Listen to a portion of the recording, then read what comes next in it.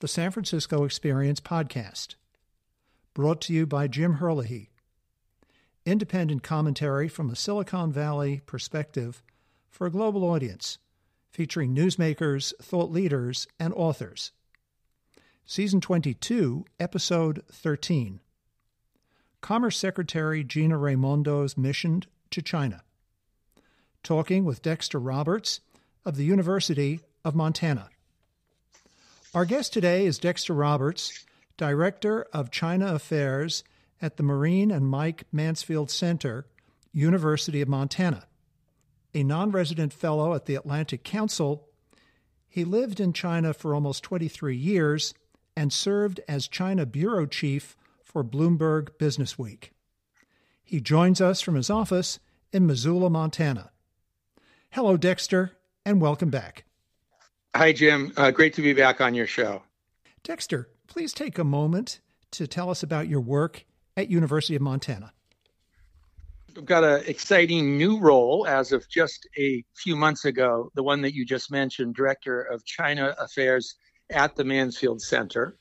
Maybe I'll just tell you a little bit about it for your listeners as well. Mike Mansfield, as you may already know, was a Montanan as well as a global statesman. Born to humble circumstances here in Montana, worked in the mines of Butte as a youth, and then served in all three branches of the military. He later became the majority leader of the U.S. Senate and was known for his bipartisanship there, and also the longest serving U.S. ambassador to Japan. So the center here is focused really in two broad areas: democracy and civic engagement, and Asia and China. Mike Mansfield also, as well as serving as the U.S. ambassador to Japan, had a lifelong interest in seeing a better U.S.-China relationship. He visited the country multiple times, first as a soldier, actually, and then notably in 1972, right after former President Richard Nixon started the process of normalization of ties. Mansfield was a big proponent of normalization of ties.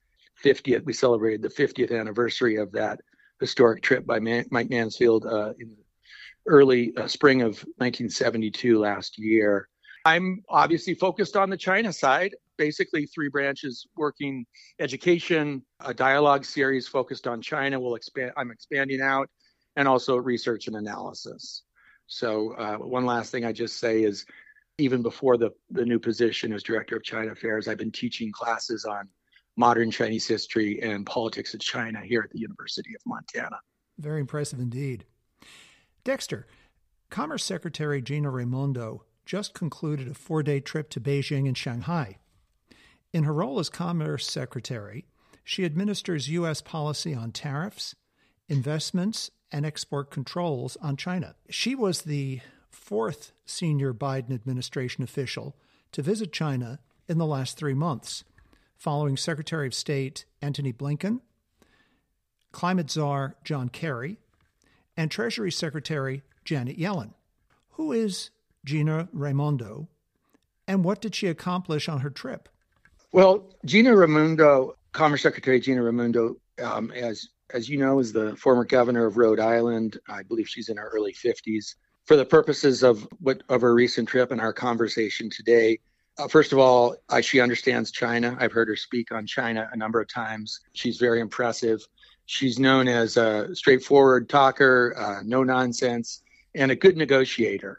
So she traveled to China on this visit at a time of really unparalleled friction between the two countries, the U.S. and China, and very much present in the business and business trade and investment relationship between the two countries. On this particular trip, she was dealing with some of the traditional challenges that U.S. companies have been facing in China for literally decades. I mean, since I first showed up in China as a journalist, a business journalist in the mid-90s, even before China entered the World Trade Organization, U.S. companies have been concerned about restrictions on what sectors they can invest in, a poor intellectual property rights regime, so they end up seeing their technology stolen, and a crucial one, an unfair playing field where Chinese companies are favored with subsidies by the state. All those issues now, all these years later, are still, unfortunately, very much there. So she's dealing with that. On the non-traditional or the newer challenges, we have things like, well, for example, a new anti-espionage law, which is defined in not a very transparent manner. So U.S. companies now have a very serious added worry that their business operations in China, particularly those involved in information, or even just those companies that are doing due diligence and trying to find out information about potential partners or about the investment climate, some of those things seem to potentially be now classified as issues of state security. So U.S. companies and other companies, the foreign investors from other countries, are very concerned that they could find themselves falling afoul of this new non-traditional threat of the anti-espionage law.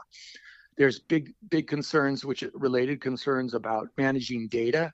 China has, over the last year, made it much more harder to gather information on things that were once taken for granted. Bond filings, corporate information about Chinese companies.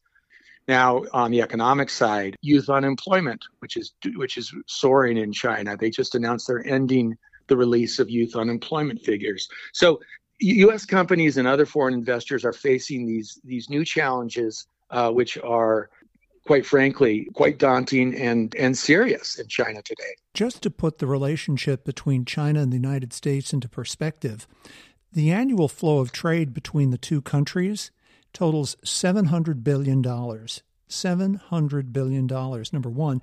And number two, there are about 70,000 U.S. companies that do business in China. So by far, this trade relationship with China is the biggest trade relationship that the United States has. And of course, it's one which has evolved over the last 40, almost 50 years.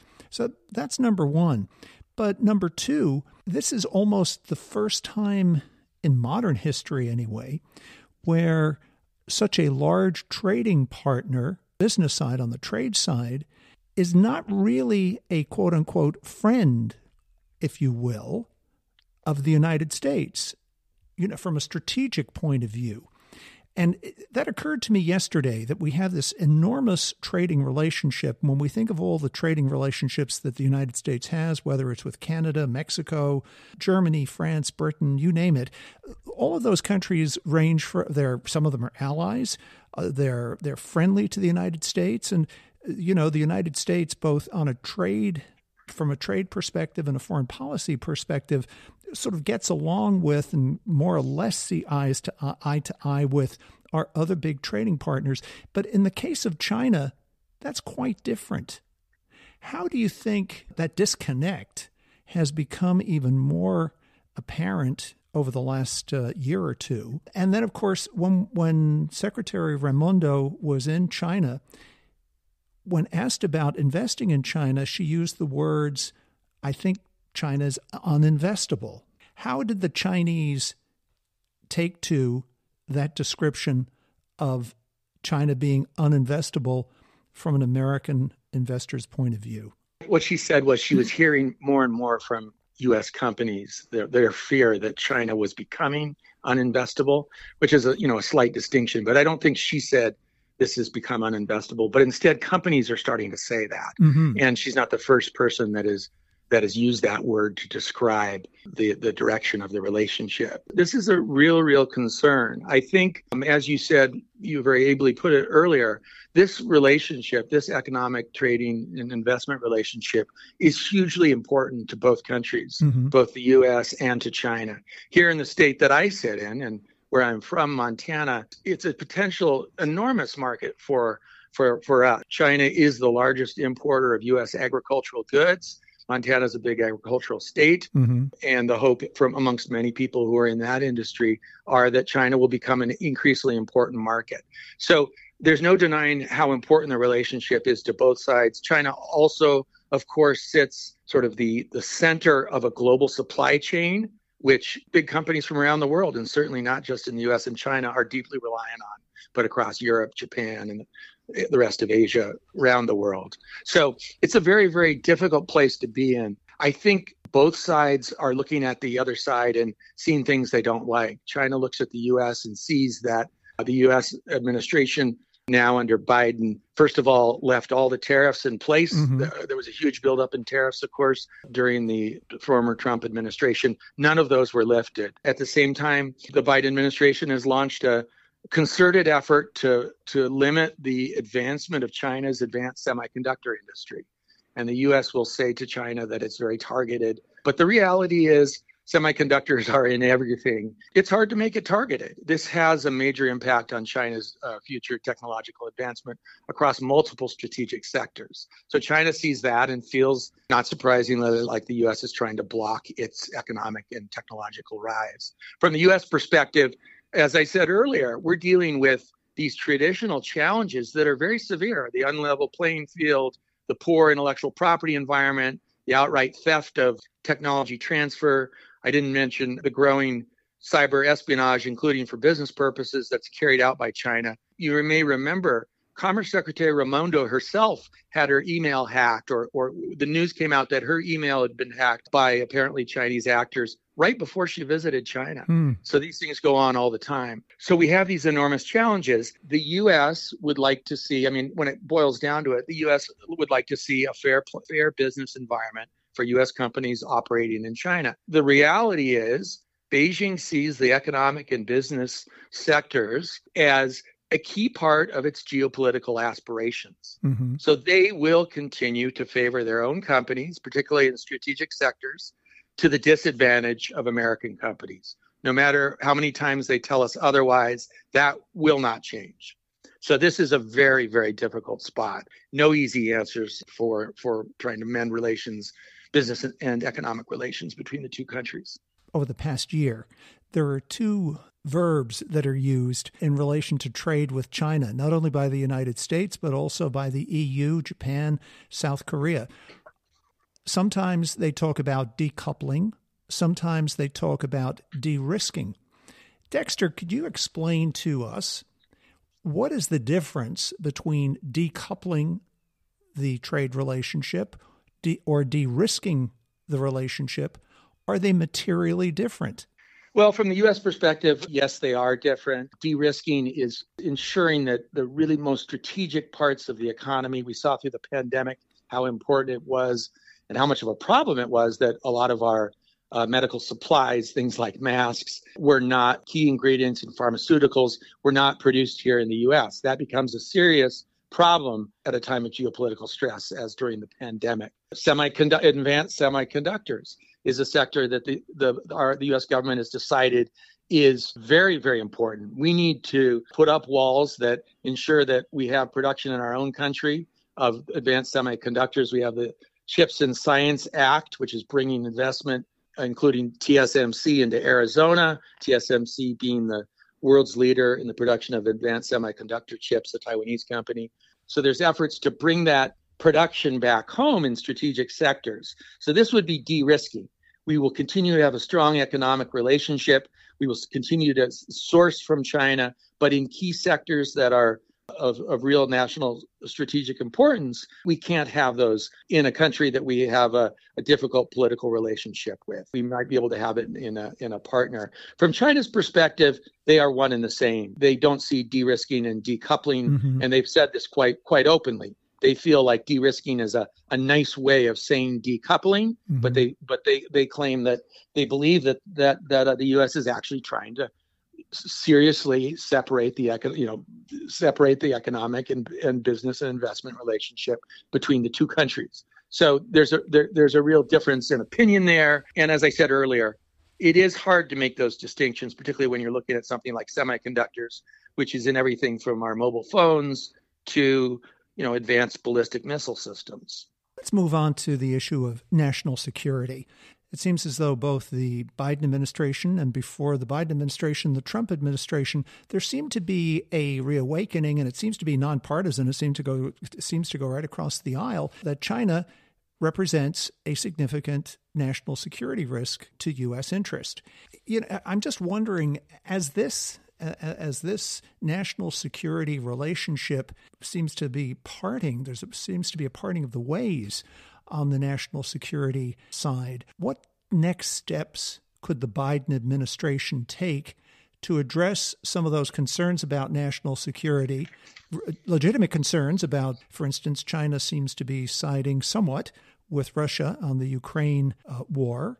Their stance in the South China Sea is one that doesn't sit well with the United States.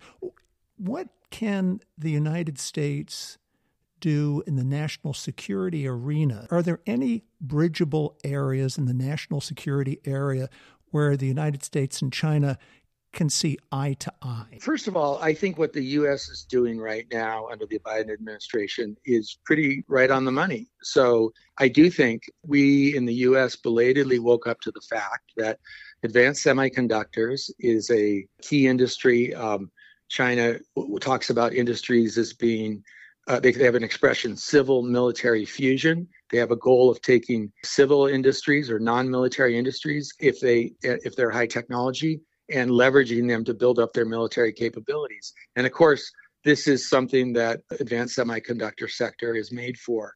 The U.S. can do the same thing to a degree. China's been very straightforward, at least in its internal speeches, about that desire to, again, harness industries like semiconductors towards building its military capacity. So I do think the U.S. administration belatedly realized that this is an industry that we need to put restrictions on it and on on access by certain Chinese companies. Again, it's very hard in China or looking at Chinese companies to distinguish between those that are outright state-owned enterprises that answer to the government and to the Chinese Communist Party, and those that are private. Because China, the system that it has under the Chinese Communist Party, intrudes into the private sector, and we've seen that more and more under Xi Jinping, it is entirely possible that a quote-unquote Chinese private company might end up ensuring, basically meeting the demands of the Chinese Communist Party, and that could be advanced technology transfer over. What happens if we get cut off? I'll just try to answer her without cutting. I think that what the U.S. is doing with the restrictions on over the advanced semiconductor sector, I think the recent announcement that there will be new restrictions on outbound investment into key technology areas, including chips, but also AI and quantum computing. I think those are all steps in the right direction. It's not going to be easy because China wants, of course, access to the world's best advanced technology so that they can improve their own advanced technology. And what we're saying here from our side is, no, you're not going to get access to that, at least not from the U.S. and not from our allies either. I should mention that for example, in semiconductor manufacturing equipment, we've been able to convince our allies in the Netherlands and in other countries as well to stop providing that equipment to China. So I think on balance, what we've seen from the Biden administration is a move in the right direction in terms of ensuring the national security here in the United States. Dexter, it seems to me that Xi Jinping has kind of brought on this crisis himself. He's been in power now for about 10 years, and prior to his coming to power, there seemed to be a tacit agreement between China and the United States that we would grow the trade relationship, the investment relationship, and China's growth in the military sector. China didn't represent, it was always independent, but it didn't really represent a threat to the United States, to U.S. allies.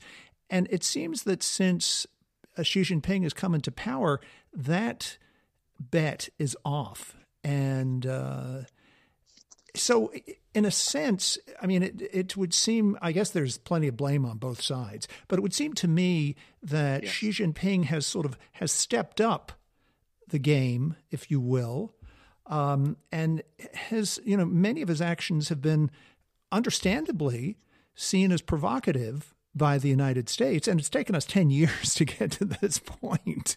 It's not as though we've been trigger happy about this, no pun intended.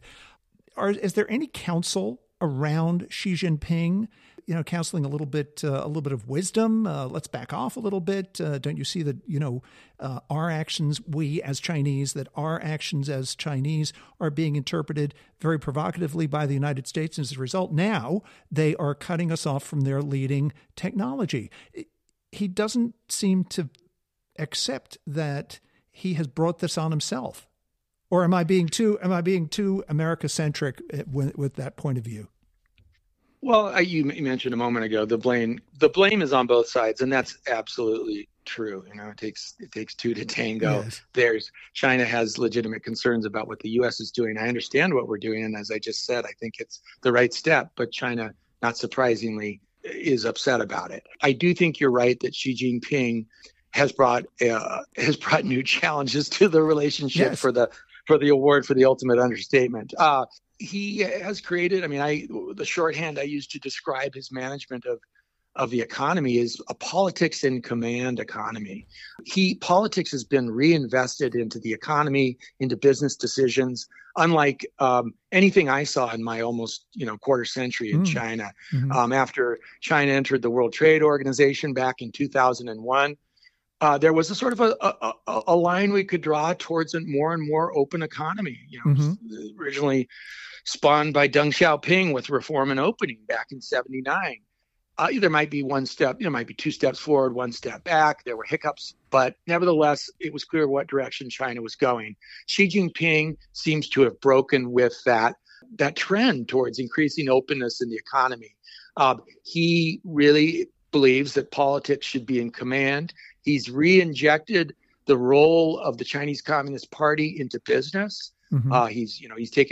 He's encouraged and in some cases ordered Chinese Communist Party cells to be set up in companies, including in private companies, including in big foreign joint ventures. So it affects American companies in some cases. As I said a moment ago, he really sees the economic and business part of China as a key extension of its geopolitical aspirations. What does that mean? In part, that means that security has to be injected into everything. Mm-hmm. So we heard at last year's Party Congress, the word security used more than any other phrase. What did we see after that? We saw these raids on U.S. firms, right, including Bain Consulting, Minsk Group, and big fines levied on them, doing things, for business practices that they had been pursuing for many years before. Now, apparently, things that were once allowed are no longer allowed because of this concern.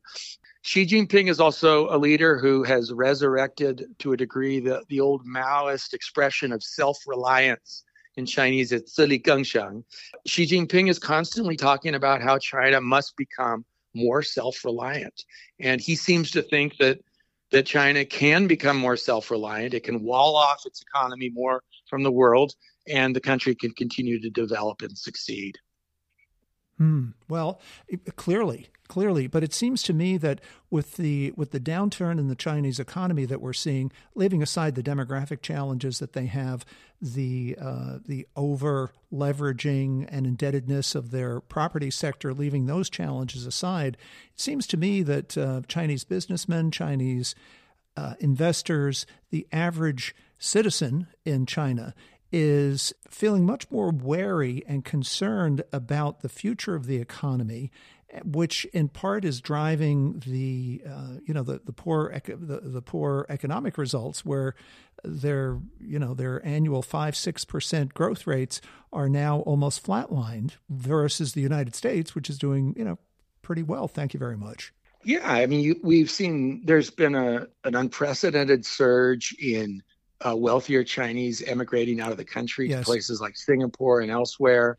Been all sorts of news reports related to efforts by these same wealthier people and private business people to get their money out of the country. Mm-hmm. According to Chinese media reports, recently the head of the largest firm that helped people, wealthier people move abroad and gain citizenship abroad was detained in Shanghai because of concerns, I think, by Beijing of capital flight out of China. So there's a real drop in confidence amongst the Chinese private sector class and wealthier Chinese. We're seeing, by surveys by foreign business, both by the American Chamber of Commerce, also the European Chamber of Commerce, also falling confidence in the economy.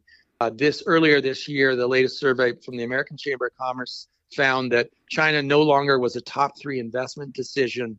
And keep in mind, they're surveying companies that are invested in China. So those companies that have already been making a bet on China, in some cases for many years, are now saying this is no longer our top 3 investment choice. That's saying something when China has the world's second largest economy, until recently had been growing quickly, maybe the world's largest middle class and so on, but no longer a top 3 investment decision. And then you see amongst your average Chinese as well, it's harder to measure, given particularly, and even harder now with the controls over information. Reports, some of them anecdotal, suggest that your average Chinese is feeling far less confident about the future of the country as well. One thing you can look at is the central bank in China does quarterly surveys of asking people about whether they want to save more money in their bank accounts or whether they want to spend. And we've seen a surge in saving because people are afraid. They don't feel confident. They're worried about, need to save for a rainy day. They're worried about the future of the Chinese economy. So, yes, I think it's fair to say there's been a precipitous drop in confidence about the future across a whole lot of sectors within China in recent months, recent years now. And it's interesting, paranoia, if you will, the kind of the closing, not completely closing the door on the West, but sort of pushing it somewhat ajar. That has now been extended to the BRICS, where Xi Jinping in the recent BRIC summit in South Africa announced that Saudi Arabia, Abu Dhabi, Iran would be joining the BRICS. Now, they're 3 countries that I don't associate with open society and democracy, but he seems to be creating this, expanding the BRICS group into like-minded authoritarian states. Whether that ever comes to anything, who knows? But once again, he seems to be very determined. He does not, it appears to not brook any opposition at all. And perhaps this is what happens when you're an authoritarian, that you just, other points of view or other ideas are just excluded from the conversation. Yeah, I think it's fair to say, you asked earlier whether there was any sort of wise counsel telling Xi Jinping that maybe he should step back from putting up these walls to the world. And I'm afraid right now we're not seeing that at all. This won't be the first time you've heard this, but Xi Jinping has amassed an unprecedented amount of power. Yes. He started with a massive corruption purge, which did bring down, I think, legitimately a lot of corrupt individuals and officials, but also brought down some of his very biggest rivals. So he started with that, put fear in the hearts of a lot of other officials, and has just gone from there, amassing more and more power. So I don't believe that he does have a wise counsel that might be telling him we're moving too fast, or maybe we're even moving in the wrong direction. Globally, as you point out, he's putting his eggs in the basket of the global South. He's trying to find like-minded countries that might also be feel skeptical about a global environment that is really led by the U.S. The latest example of that, indeed, we've seen is with the expansion of BRICS. Keep in mind, he's invited some of the world's largest oil exporters, like Saudi Arabia, Yes. Russia, of course. You Iran. mentioned Russia. He's been I would go one step further than you and just say he has decidedly and decisively shown us that, the relationship with Russia and Putin, even at a time when the world is deeply upset and breaking with Russia over its invasion of Ukraine, he's decided that this is a time to double down on the relationship with Russia. And that very much has to do with the fact that both he and Putin are united really in one thing, which is in their mutual distaste for a world that has a leading role for the United States. So they would like to see that the U.S. brought down off its pedestal there. They agree on that.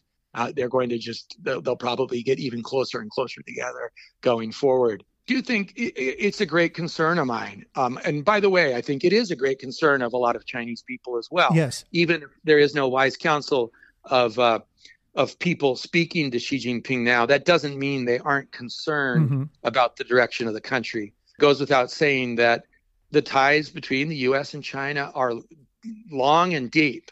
And that includes senior members of the Chinese Communist Party, many of which have children who've studied in the U.S., have relatives that are U.S. citizens. I mean, Xi Jinping himself, famously, his daughter studied at the Kennedy School at Harvard. Really? And infamously, he apparently ordered her to come back when perhaps she didn't want to, because he didn't see that. He didn't think that was a good look for the leader of China to have a child studying in the U.S., continue studying in the U.S. rather.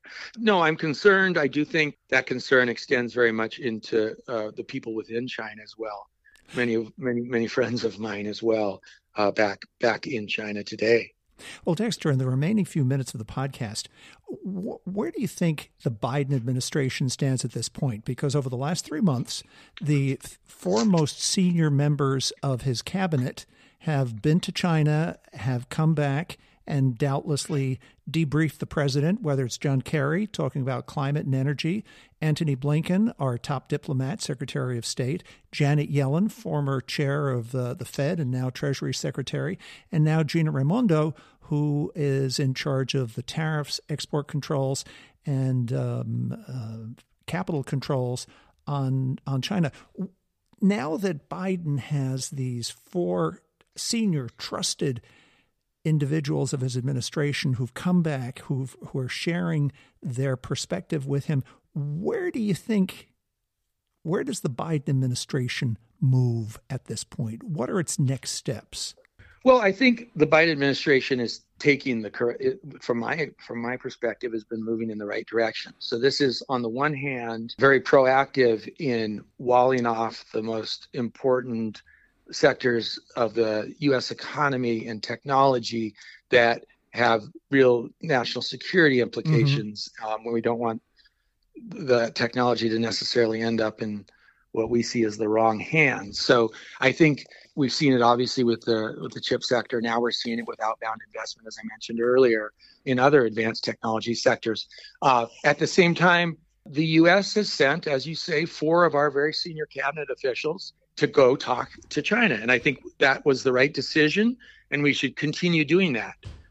I think de-risking, even if the Chinese don't always make that distinction from decoupling, I think that's what we should be doing. That entails continuing to take all the efforts necessary to maintain a strong economic relationship with one of our biggest trading partners, which is China, where appropriate. So those visits by U.S. cabinet officials are key. At the same time, I would hope that we start to see senior Chinese officials come this way.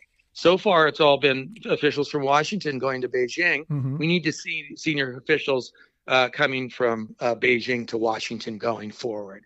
But all in all, I think we're headed down the right path with our policy towards China today.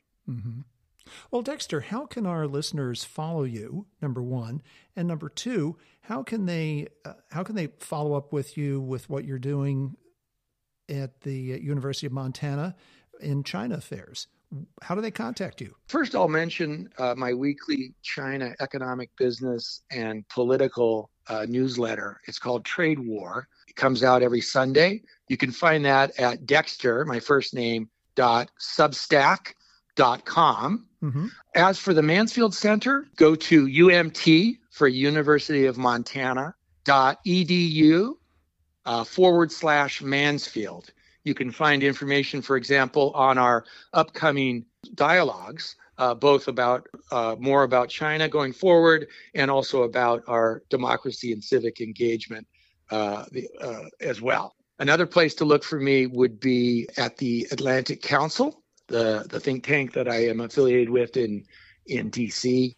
That would be Atlantic Council, all one word, .org /expert /Dexter, my first name, -Tiff, TIFF, my middle name, -Roberts. And the last thing would my own personal website, which is just dexterroberts.com. Well, Dexter, I'd like to thank you for joining us again today.